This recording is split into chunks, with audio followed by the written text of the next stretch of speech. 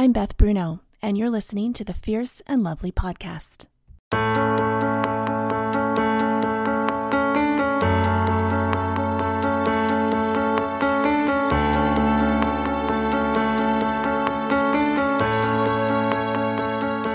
This is a podcast for women who wonder how strength and weakness coexist, or how to bless both bravery and tenderness.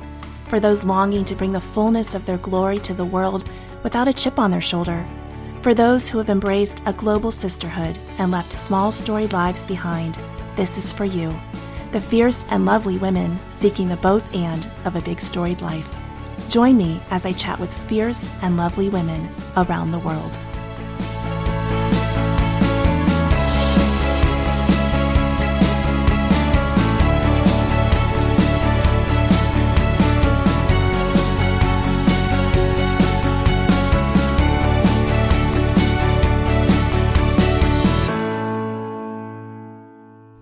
On today's episode, we go to Chicago and talk with Rashida Graham-Washington, a community mobilizer, entrepreneur, speaker, author. I can't wait for you to hear our conversation. But before I tell you more about Rashida, I wanted to introduce you to a woman by the name of Mary Bethune. In honor of Black History Month, I wanted to find a strong female African-American leader whom I had never heard of. And I don't have the luxury of time to really do all the research, so I hope what I'm about to share with you is fully accurate. But this woman sounds amazing. In 1904, she was in Florida, and she wanted to start a school for girls, and so she rented a small house for a mere $11. She made benches and desks from crates and other things that had been given to her through charity, and she opened up the Educational and Industrial Training School for Negro girls. She had 6 kids and her son, Albert.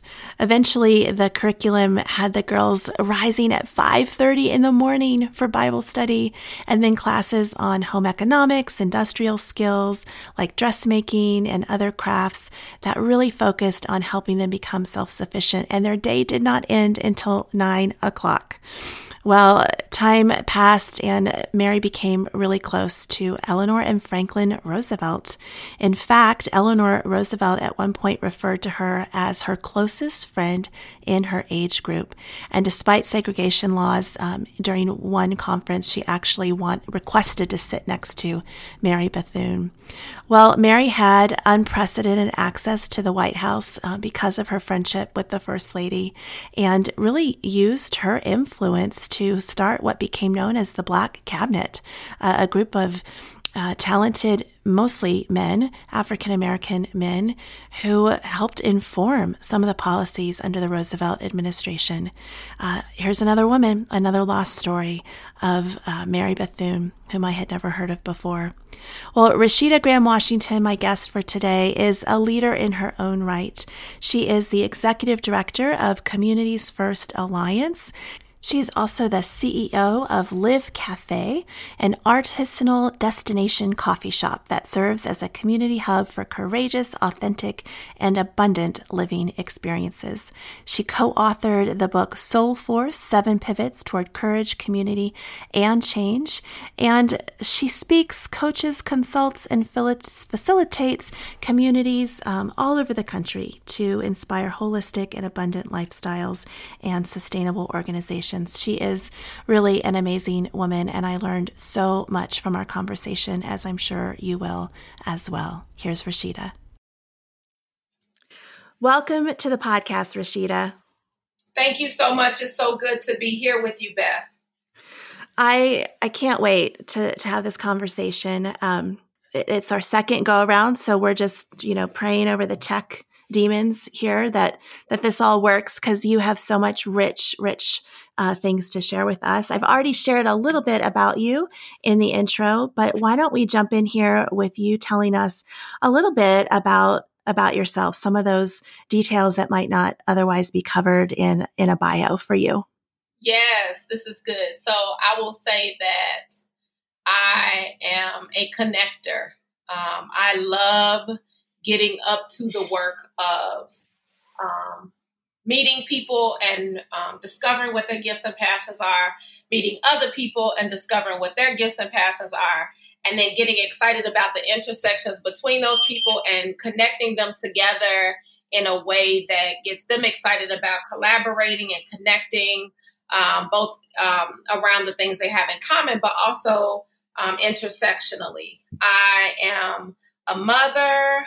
I am a daughter. I'm a neighbor. I'm a community member and a community developer.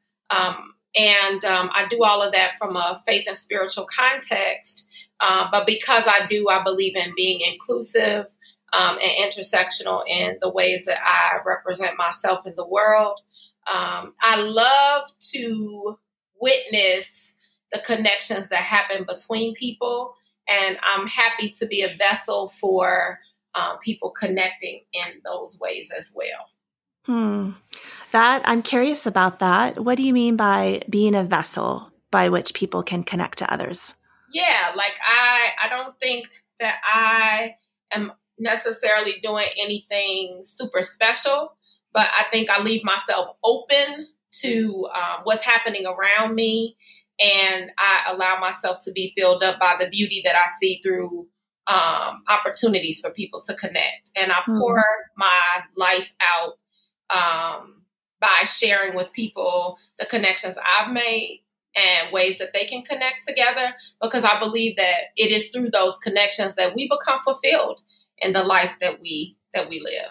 Okay, so now I'm just wondering which trail to go down with you first, because I'm just so curious about all the things. Let's start just real quickly with your role as a mom, because you have quite an age range, if I remember correctly, among your kids, and they're girls. Am I correct? Yes, all three girls. Between the ages of late 20s and early teens, is that right? 28, 18, and 8. Yes. So you're in a lot of different life stages as a mother. Am I right? That must be a challenge. All the time. Yes, it's true. It's like having 3 only children. Yes. That is a great perspective. And you are in Chicago, correct? Yes, I was born and raised here, and Chicago is my city for sure. So tell me a little bit about what you're doing in Chicago as a connector, as a community developer, as a vessel through which others can connect to one another. What does that look like for you in Chicago? So for me, that looks like my own curiosity around how a faith-based non-for-profit, a for-profit can work together to create sustainability between the two entities. Oftentimes, we spend so much time in the nonprofit world on fundraising and development that we don't have time to focus on the mission. And so Live Cafe is a for-profit entity that I own. It's a transformational community hub. And it serves as a space where people come together and connect in community intersectionally. But because it is a for-profit, it helps me to leverage some sustainability for the nonprofit work and vice versa. And I'm really interested and intrigued by models of sustainability, particularly for leaders who are women of color, that don't rely so heavily upon foundations and philanthropy, because we don't always have access to those partnerships and relationships in ways that create sustainability for the work we're doing. So I'm always looking for ways to create viability and sustainability for the work that I do, in ways that make the work accessible and makes it where such that I'm able to maintain it. So that's kind of the model that I operate in. But what that looks like is on the Communities First Association side, which is it's a national faith-based nonprofit organization that focuses on multiplying asset-based community development, economic development, and equity principles. And it's a capacity building organization. So I get to travel all over the country doing teaching, training, coaching, and consulting with all kinds of organizations, school districts, denominations, local schools, local churches, nonprofit organizations, where I work with them on how to manifest asset-based community development principles within their organizations. And that's the work that I do at the national level. And then Live is hyper local. So Live is where my tribe is. It's my local neighbors and friends that live within a 10-mile radius of the cafe and a 10-mile radius of my home. And together we curate opportunities for people to be together intersectionally, that we can practice living in tension together, having difficult conversations around race and equity and gender and faith and socioeconomics and art and culture, and that we can also live intentionally together, being purposeful about the relationships that we build and grow together in the cafe. So that's kind of what I'm up to more often than not. Well, I love that you have kind of a laboratory right there in your local space that you can work things out and then take it around the nation and teach out of that local experience. I think that's so important. So many leaders oftentimes lose touch with that local lived out experience, kind of hands-on, feet to the ground. And it sounds like you're managing both somehow. Somehow is right. I somehow often work out myself. But I do believe it's really important work to do for all the things you just named, Beth, that I don't want to do the work at the grass tips without intel and heart connection to what's happening at the grassroots. And so as hard as it is, it often feels like I'm running up and down a ladder. I'm afraid of the disconnection that will occur if I wasn't spending time at the grassroots level. There's also a lot of accountability for me as a leader that can come from the grassroots in ways that the grass tips can't offer me. And I try to subject myself to being a part of a community that holds me accountable in ways that I think are also really important. Mm-hmm. Right. It's keeping you integral, I'm sure. So what does it look like more practically speaking, kind of the conversations that you're hosting at Live Cafe and the intention, which I imagine to mean action that comes out of those conversations? Can you maybe give me an example? Yes.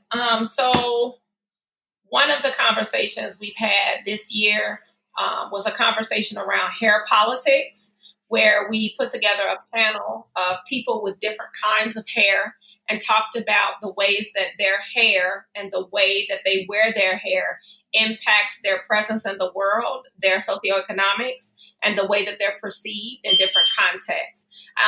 There was a recent Supreme Court law that passed that stated that if a person has their hair in locks, it is totally legal and permissible not to hire that person simply based on the fact that they have locks.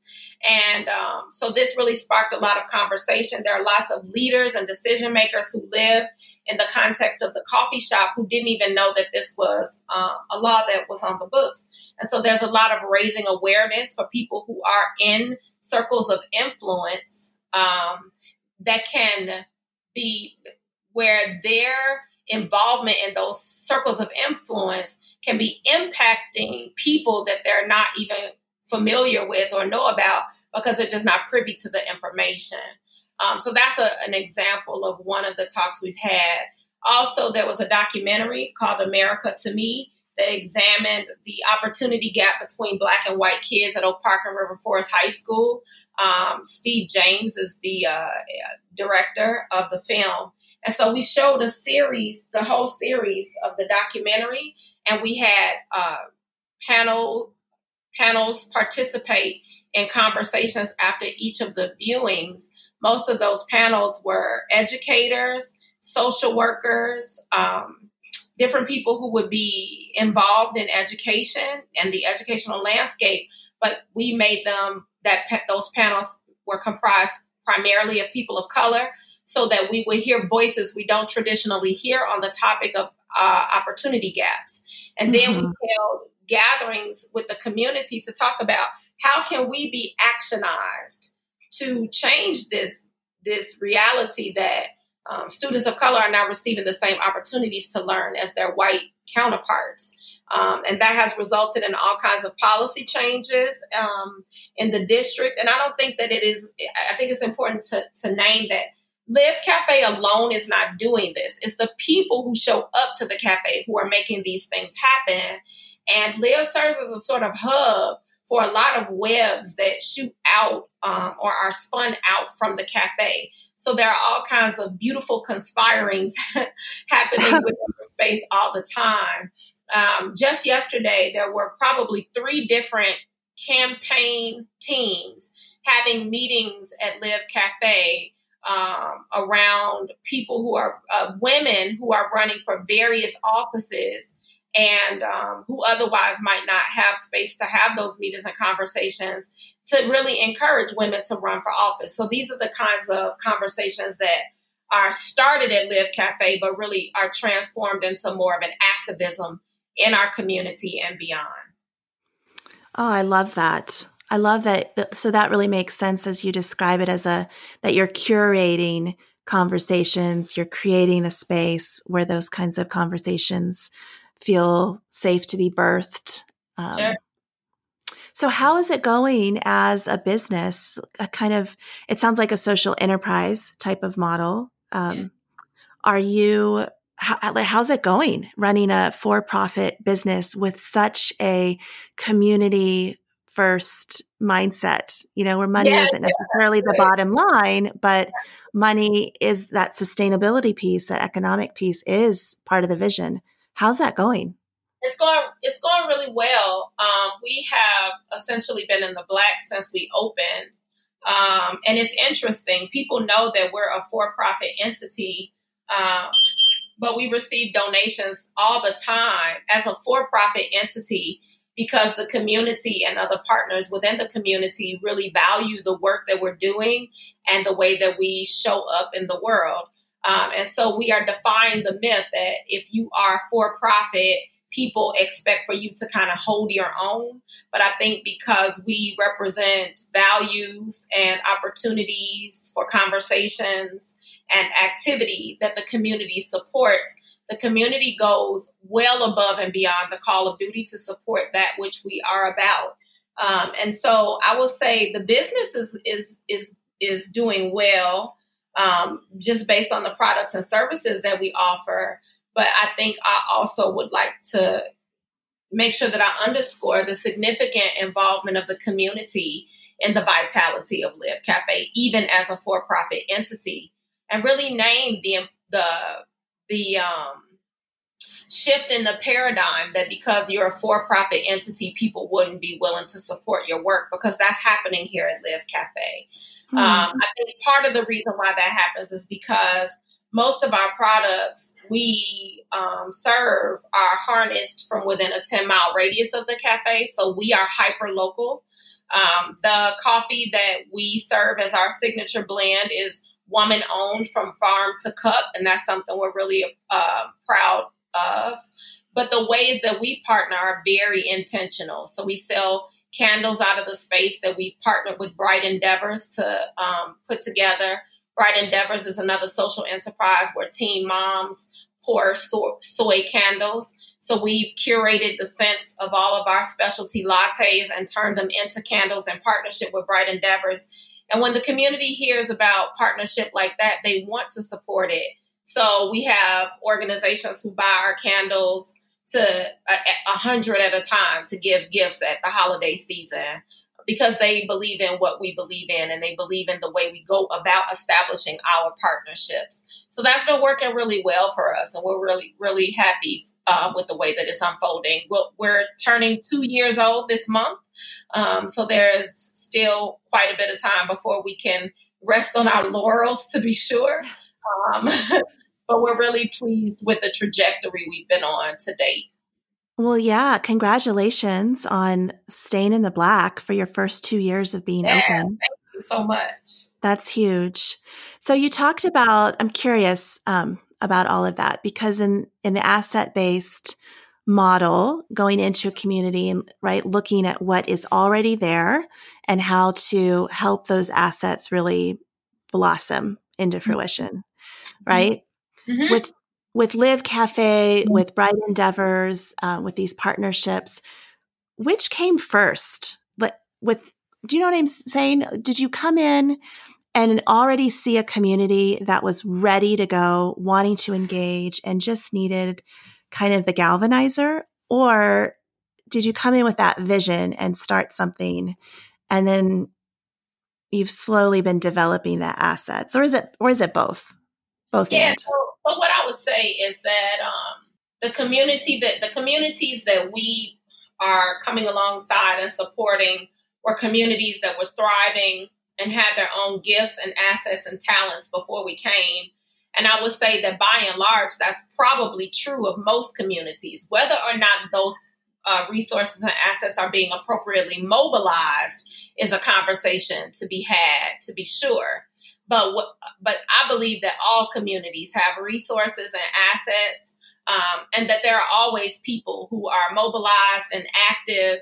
And I believe as a person who wants to be involved in community, it's my responsibility to see where that synergy is already happening and to try to posture myself in a way where I am invited to participate. And the development of Live Cafe happened just that way.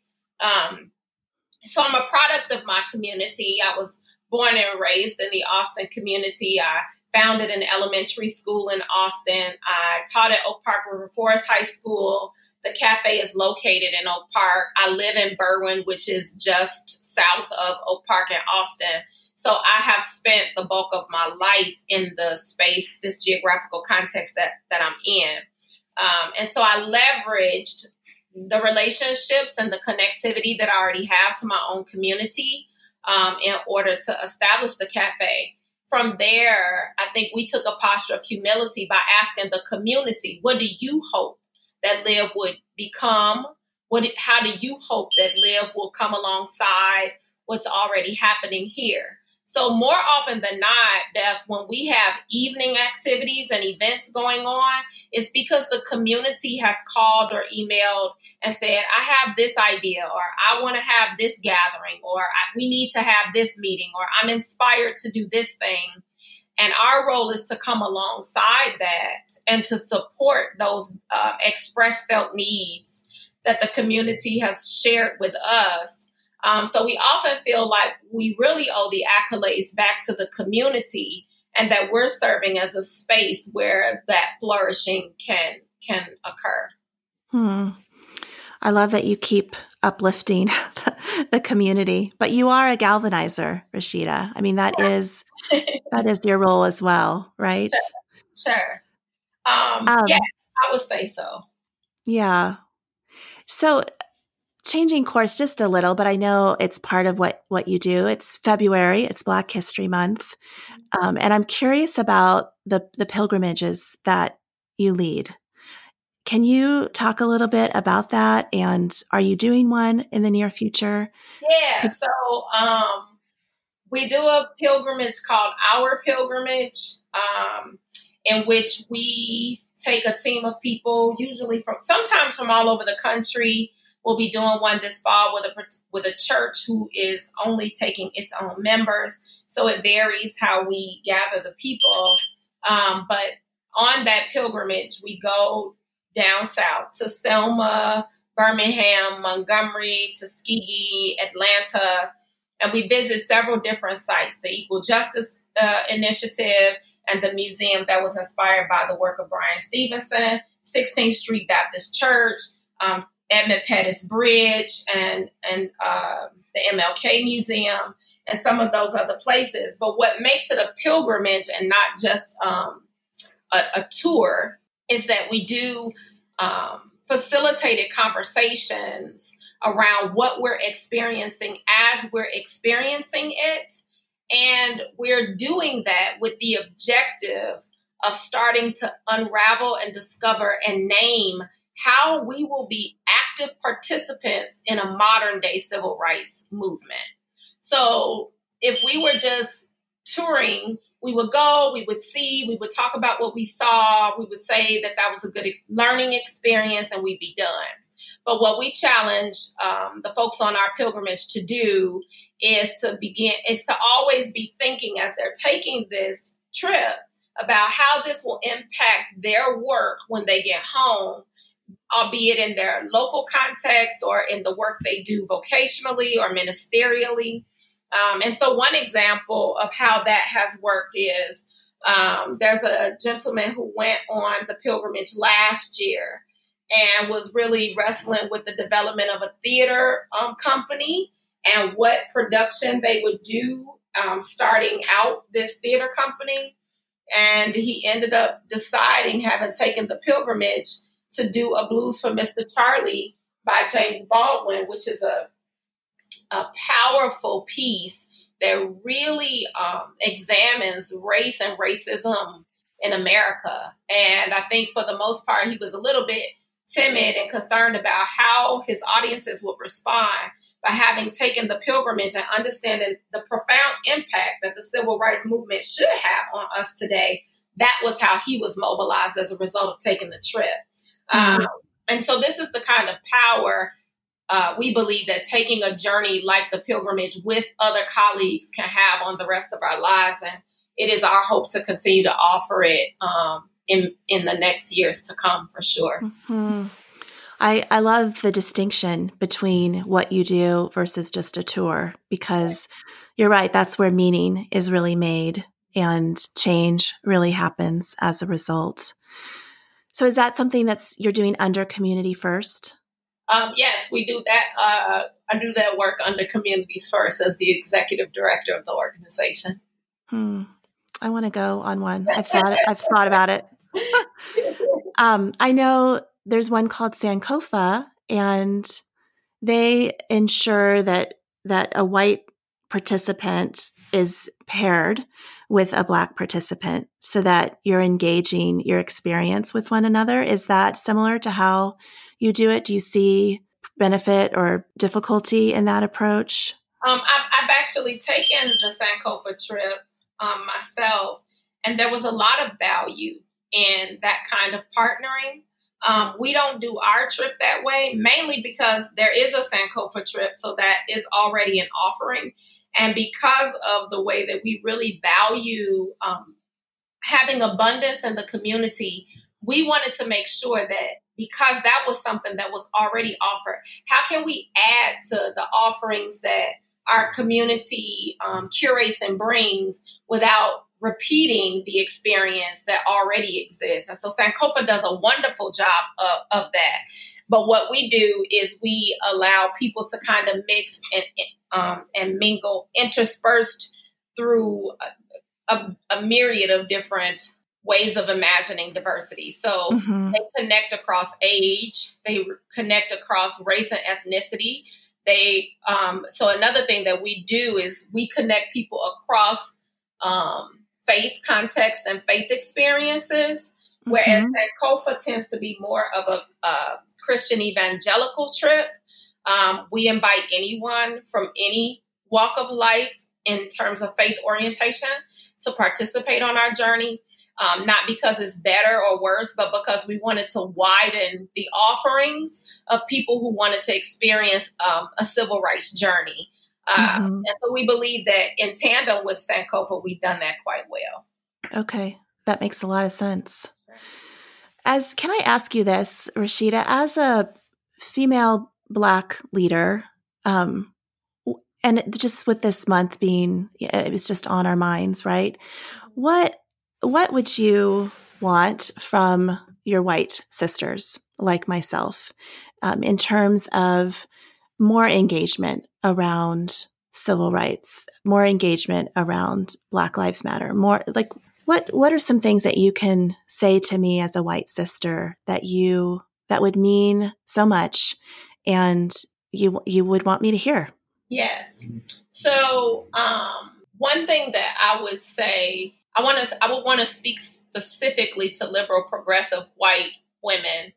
And I would want to say that in our efforts to bring liberal progressive ways of being into reality, we should not forget that we're not there yet, that none of us are there yet, and that there may never be a point of arrival. And because of that, we should dismantle the misnomer that because I've kind of taken on the label of being a liberal progressive, that I've arrived somewhere, and that I know because of that way of being, I know everything now that I need to know about what it means to be an ally or stand in solidarity with Black women or women of color for that matter, that we should always be subjecting ourselves, that we should always be subjecting ourselves to a posture of humility, and that white women should be working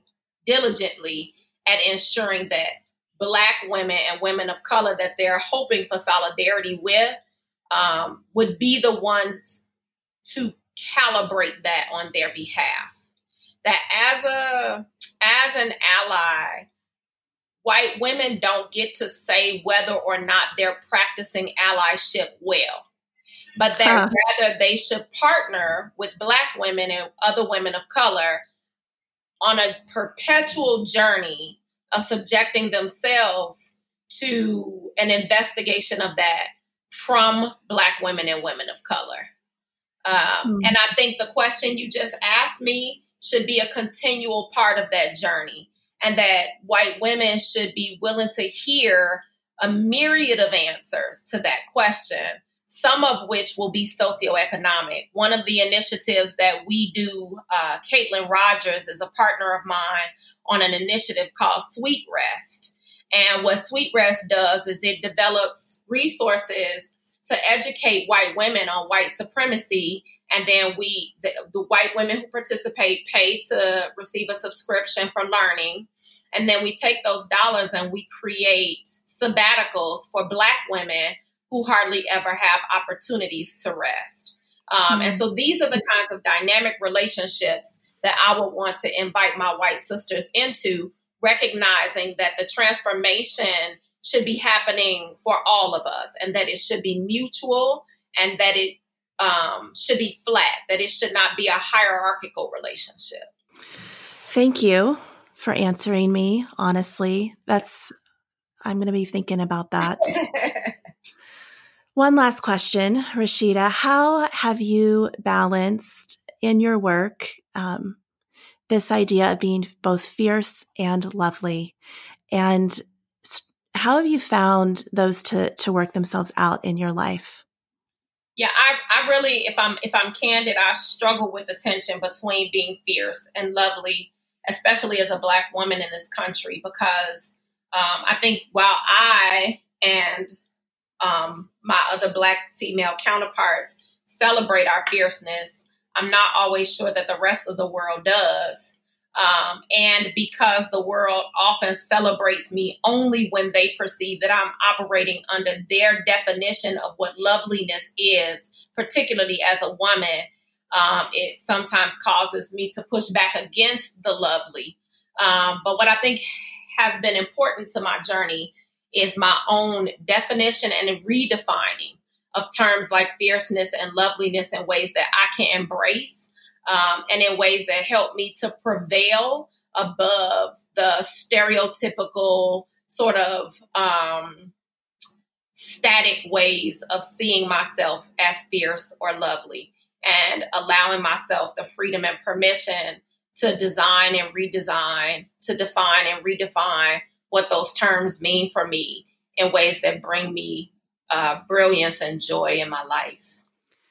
Do you want to take a stab at telling me what that is? What that redefined version is? Yes, absolutely. So I have to, where fierceness is concerned, I want to make sure that I am rejecting the parallel that the world creates for me, that when I am fierce, I am angry. Or when I am fierce, it has negative or evil connotations, but that I might redefine my fierceness in a way that is empowering for me, and in a way that allows some malleability in my identity, that I'm free to change and shift and grow and evolve in that in ways that I can celebrate, even when the world cannot. And I would add that includes embracing my own sexuality and my ability to see myself as a woman who is a sexual being, not because men want me to be, but because I simply am, and that I don't have to be apologetic about myself in that way. And I think where the loveliness is concerned, I think it's important for me to integrate my fierceness as a part of what makes me lovely, and not as a separate binary duality where those two things have to remain mutually exclusive. And that the things about me that has caused my oppression, my Blackness, my femininity, my sexiness, my extroverted way of being, my articulations, my prophetic voice, that it is all of those things that also make me lovely. Mm-hmm. Mm-hmm. Yes. Well, I agree. Even though it's your redefinition, it's your appropriation of those two words. I agree that is actually that bringing forth life and beauty in what you just said, because that is true living. Absolutely. Yes. Rashida, thank you so much for talking with me today. And I'm going to point my listeners to all the spaces where they could find out more about what we've talked about, and perhaps how they might, engage in some of these, especially if they're in the Chicago area, in the show notes. But I just really enjoyed learning from you today. Thank you. Thank you so much for having me, Beth. This was my pleasure. Personally, I am not even sure where to begin with absorbing and digesting all of the wisdom and various things that Rashida offered us. So let's start here. Let's start with one tangible and practical application for us as predominantly white women, as I believe that is the majority of my audience and you as my listeners. Let's start with this one thing. And I want to focus in on Sweet Rest. It's sweetrest.net. And I am really compelled by this concept. I think so often as white women beginning to come more awake to white supremacy and white privilege and our own white fragility, we're reading books, we're learning, we're wanting to understand. I think most of you resonate with the question I asked Rashida, what do you have for us to hear? I think often we're left wondering, what do we do? How do we move beyond this desire to being a true ally? And as Rashida said, we don't actually get to say whether we're being a good ally or not. But I feel like Sweet Rest would be one truly practical next step, because we might subscribe to a monthly newsletter where we ourselves are learning and listening and lamenting, and at the same time help provide for the soul care that our Black sisters crave and need. And so I love that as just one thing to direct us to as a result of this conversation. I hope you were as challenged as I was by this conversation. This would be a good one to share with your friends and to have a great discussion. Thanks so much for tuning in. This is Beth Bruno, and you've been listening to the Fierce and Lovely podcast.